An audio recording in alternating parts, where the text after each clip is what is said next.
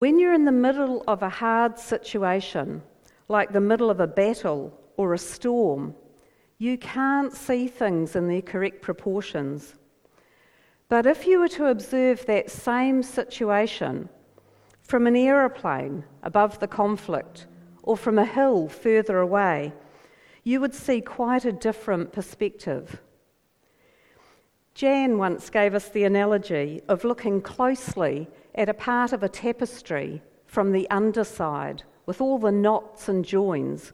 Not a particularly attractive sight. But if we looked from a distance and saw the whole tapestry from the correct side, we would see the beauty of the whole picture. The tapestry hasn't changed, but our perspective has. So what sort of things does God ask us to consider? There are quite a few verses that mention the word consider, but we'll just look at a few of them today, otherwise the Sunday lunch will be overcooked. So firstly, 1 Samuel 12:24. Consider how great are the things he has done for you.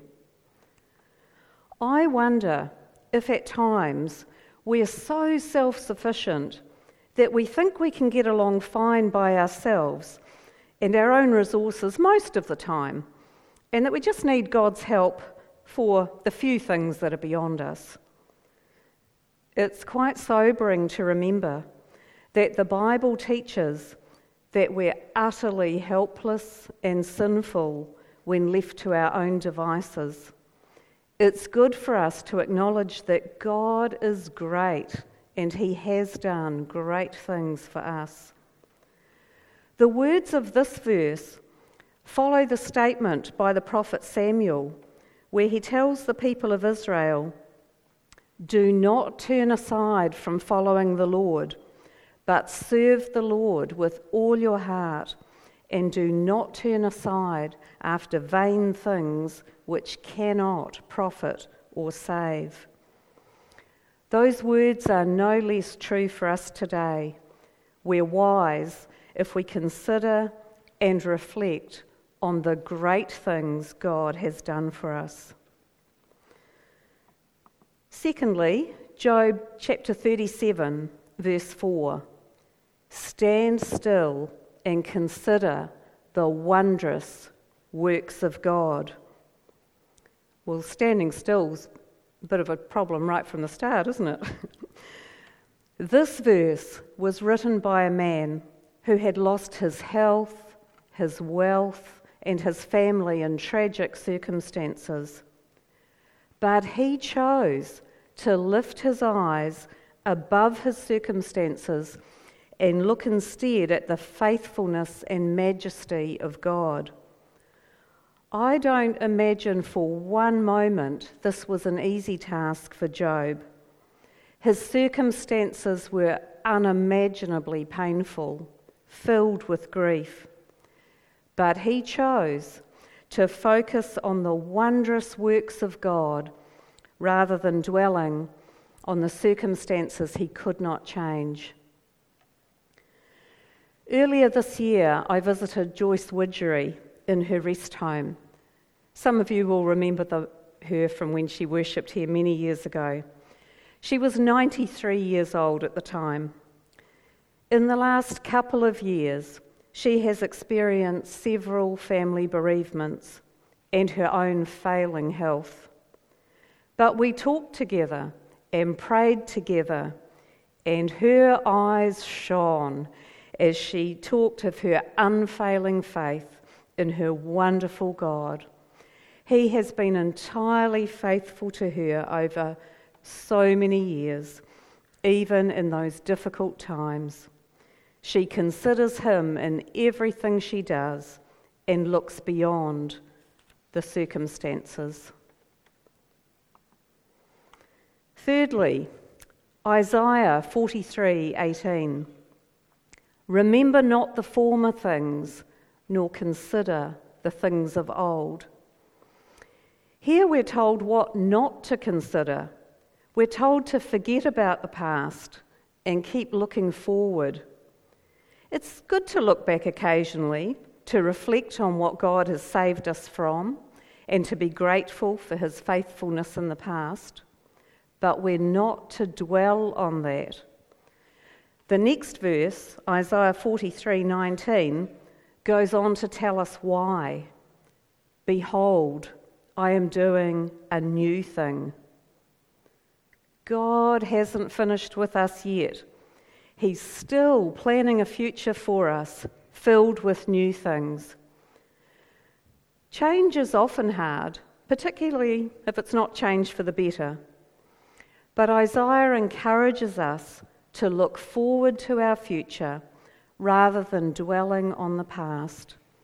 We take comfort in the fact that God is still active in the world and in our lives. He has good plans for our future.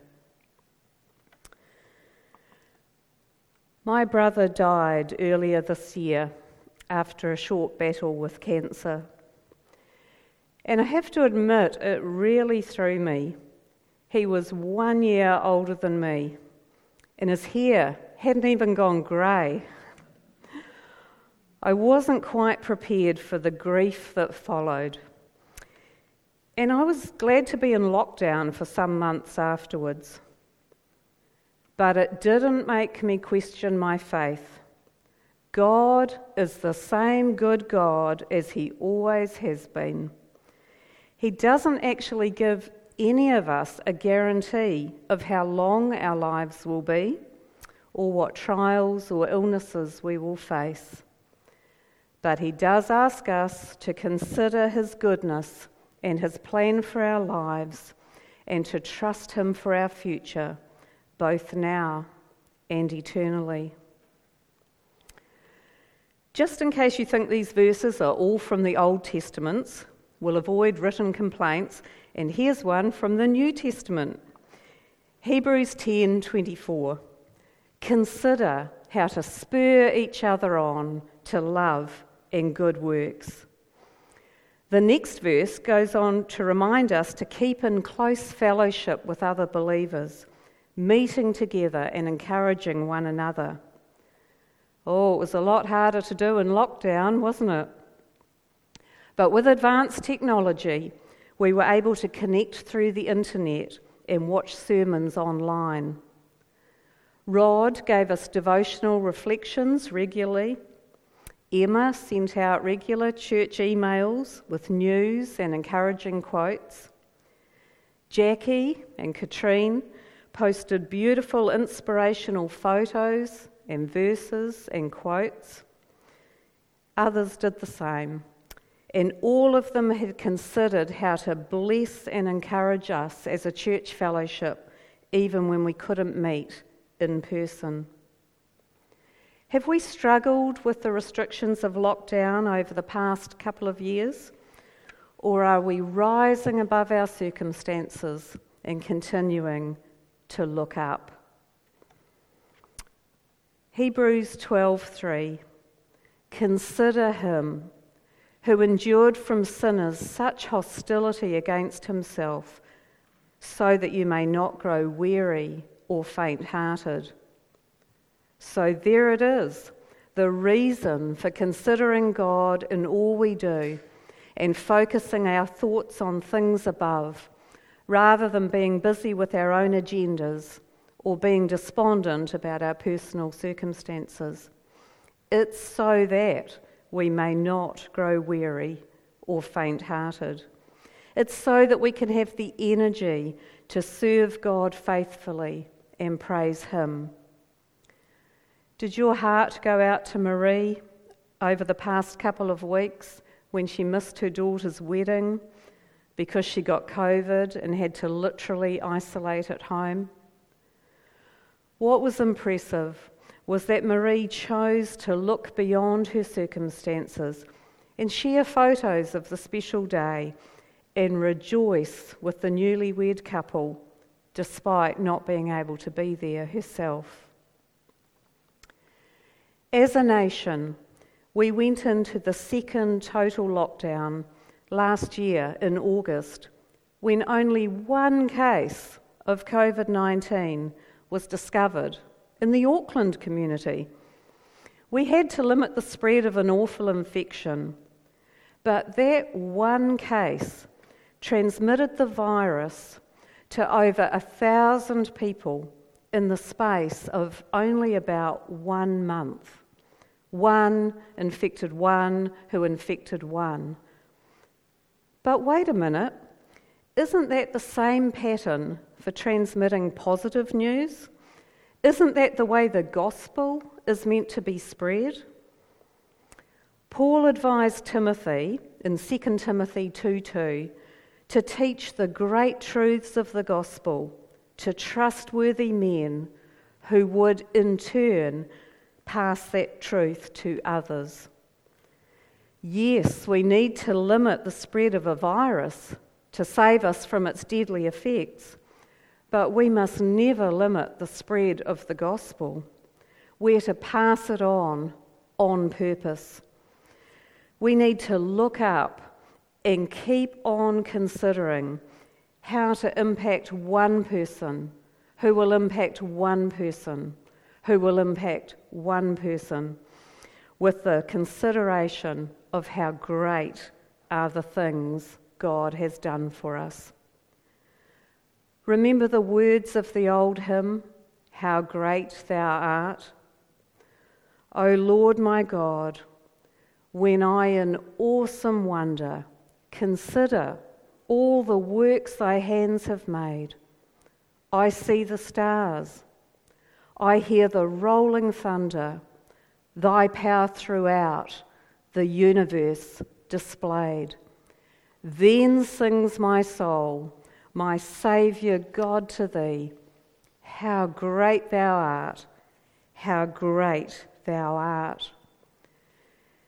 Any time we consider the greatness of God, the result should be an appropriate response of an outpouring of praise and adoration to God, and a firmer commitment to spread the good news of the gospel.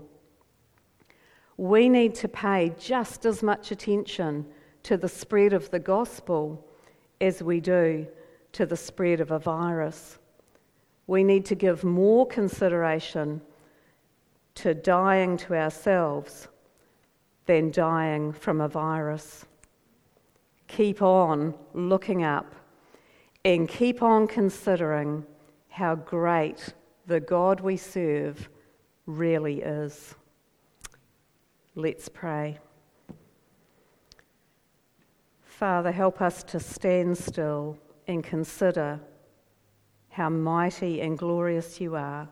We thank you for all that you've done in our lives, and pray that we won't just keep it to ourselves, but consider how to praise you and to spread the good news of the gospel to those we come in contact with. Amen.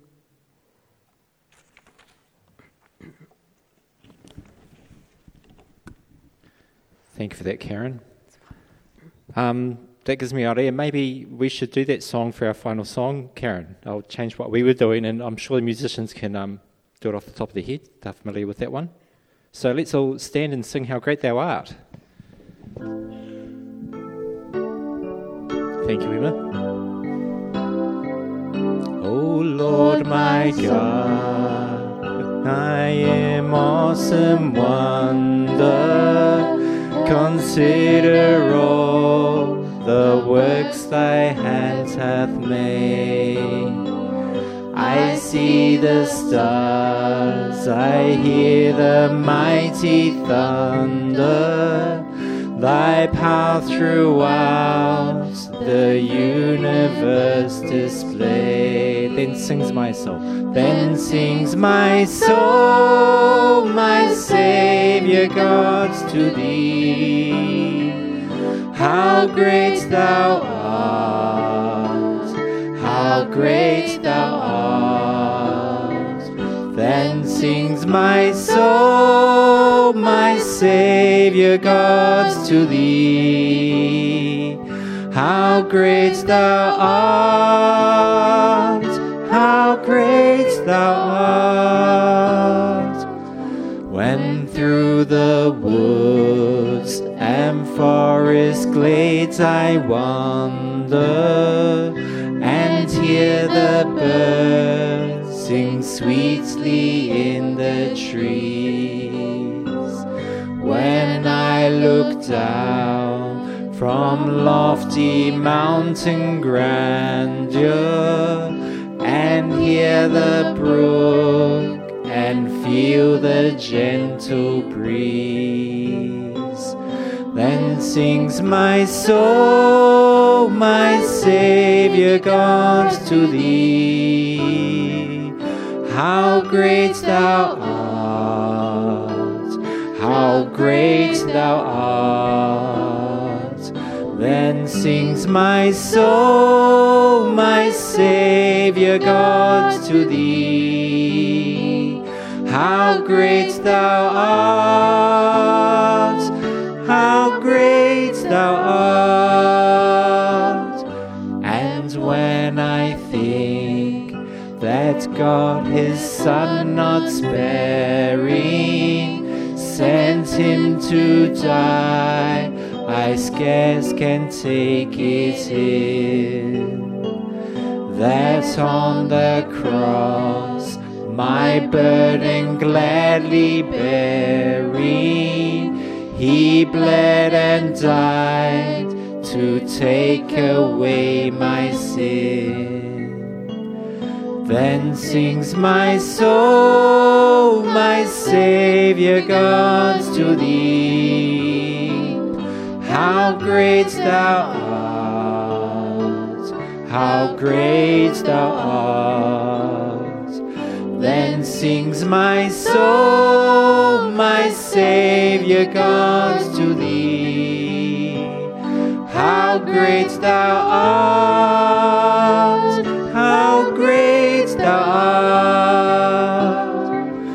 When Christ shall come with shout of acclamation and take me home, what joy shall fill my soul heart? Then shall I bow in humble adoration and there proclaim, my God, how great thou art. Then sings my soul, my Saviour God, to thee.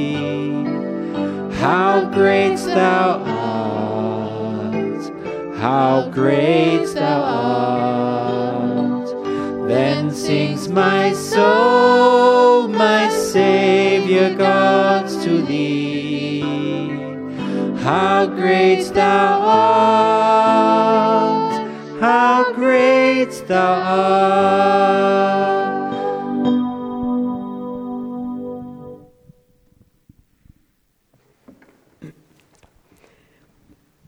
And the benediction: let us go forth into the world in peace, dedicated to your service, O Lord.